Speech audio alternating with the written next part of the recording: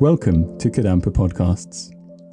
These podcasts offer practical solutions to daily challenges and help guide us to a happier and more peaceful state of mind. In each episode, you will find an extract from a teaching given by one of various Kadampa Buddhist teachers worldwide.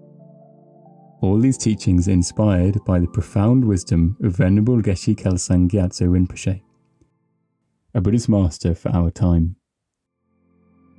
We hope you will enjoy listening.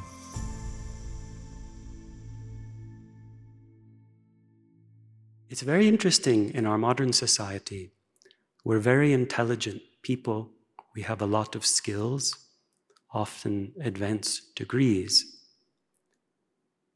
But it is very rare to find someone who has learned how to solve their own and others' problems and to make themselves and others happy, even though this is what everybody wants. We can do all these things with computers and so forth.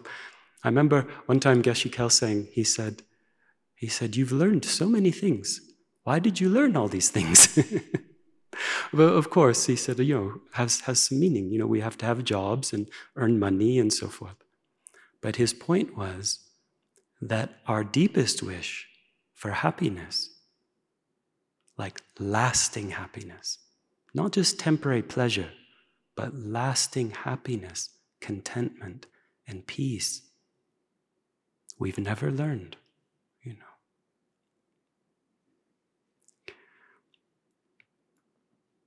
So we need to learn the correct methods to make ourselves and others happy.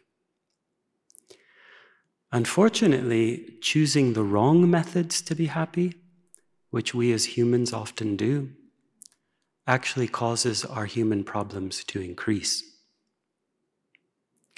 And in the preface of Venerable Geshe's book, Modern Buddhism, I'm going to read a lot from this book today. In fact, this like How to Transform Your Life, these two books, he requested that they always be a free download. So if you want to download this book, you can for free. This is Modern Buddhism, The Path of Compassion and Wisdom. And in the first paragraph of the preface of this book, he explains a little bit our human condition. For example, where are we looking for happiness? And how is that working for us? Okay. He said the instructions given in this book are scientific methods for improving our human nature and qualities through developing the capacity of our mind. In this context, capacity of our mind really means our capacity for understanding and gaining experience of spiritual teachings like those included within this book.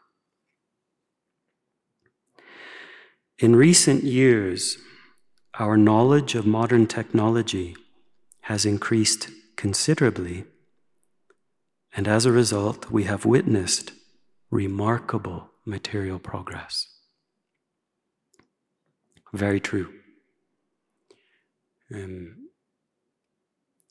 We have a lot of smart things in our life. We have smart phones and smart houses, smart appliances.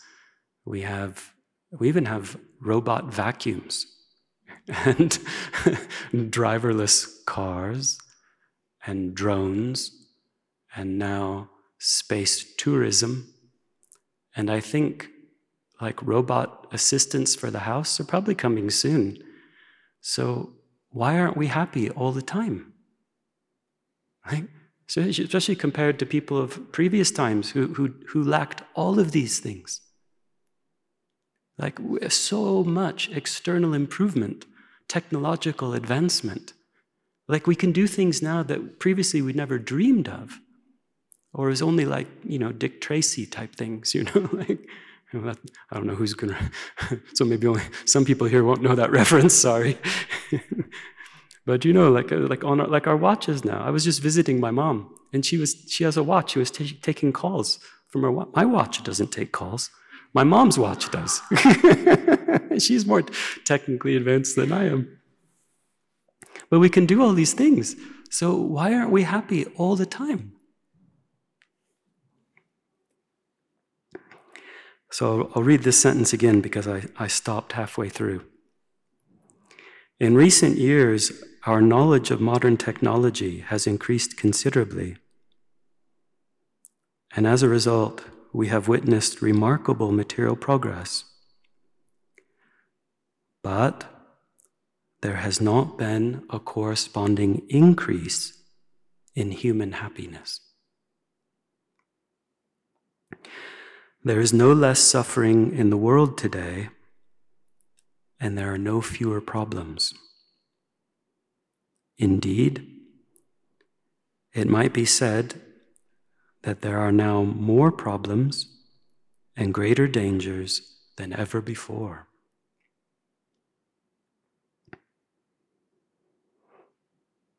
Interesting.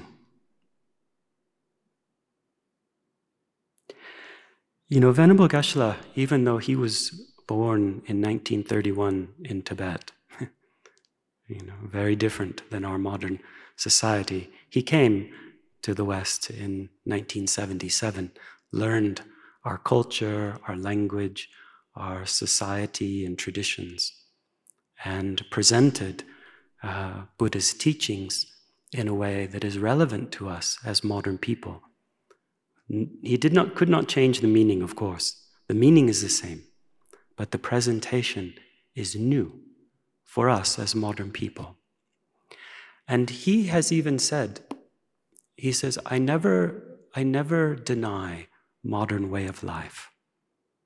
Because he said, I respect modern people and their traditions. I never deny modern way of life. But if we ignore ancient wisdom, we are making a big mistake. Okay?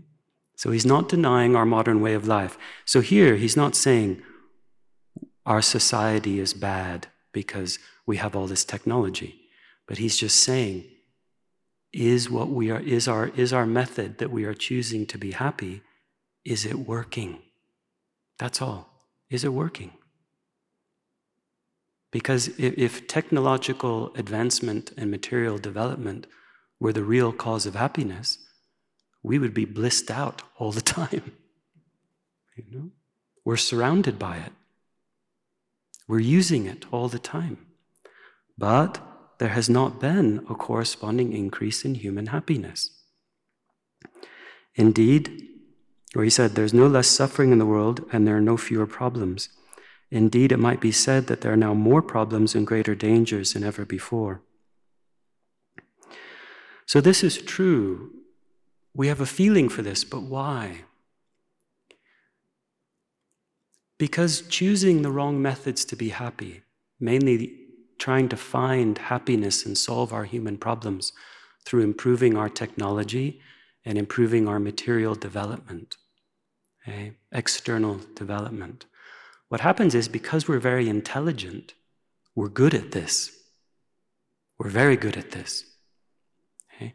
But then what happens is through concentrating on external development and technological advancement in our search for happiness, we ignore internal development of virtues such as patience, loving kindness, compassion, and wisdom, inner peace, and so forth. Okay?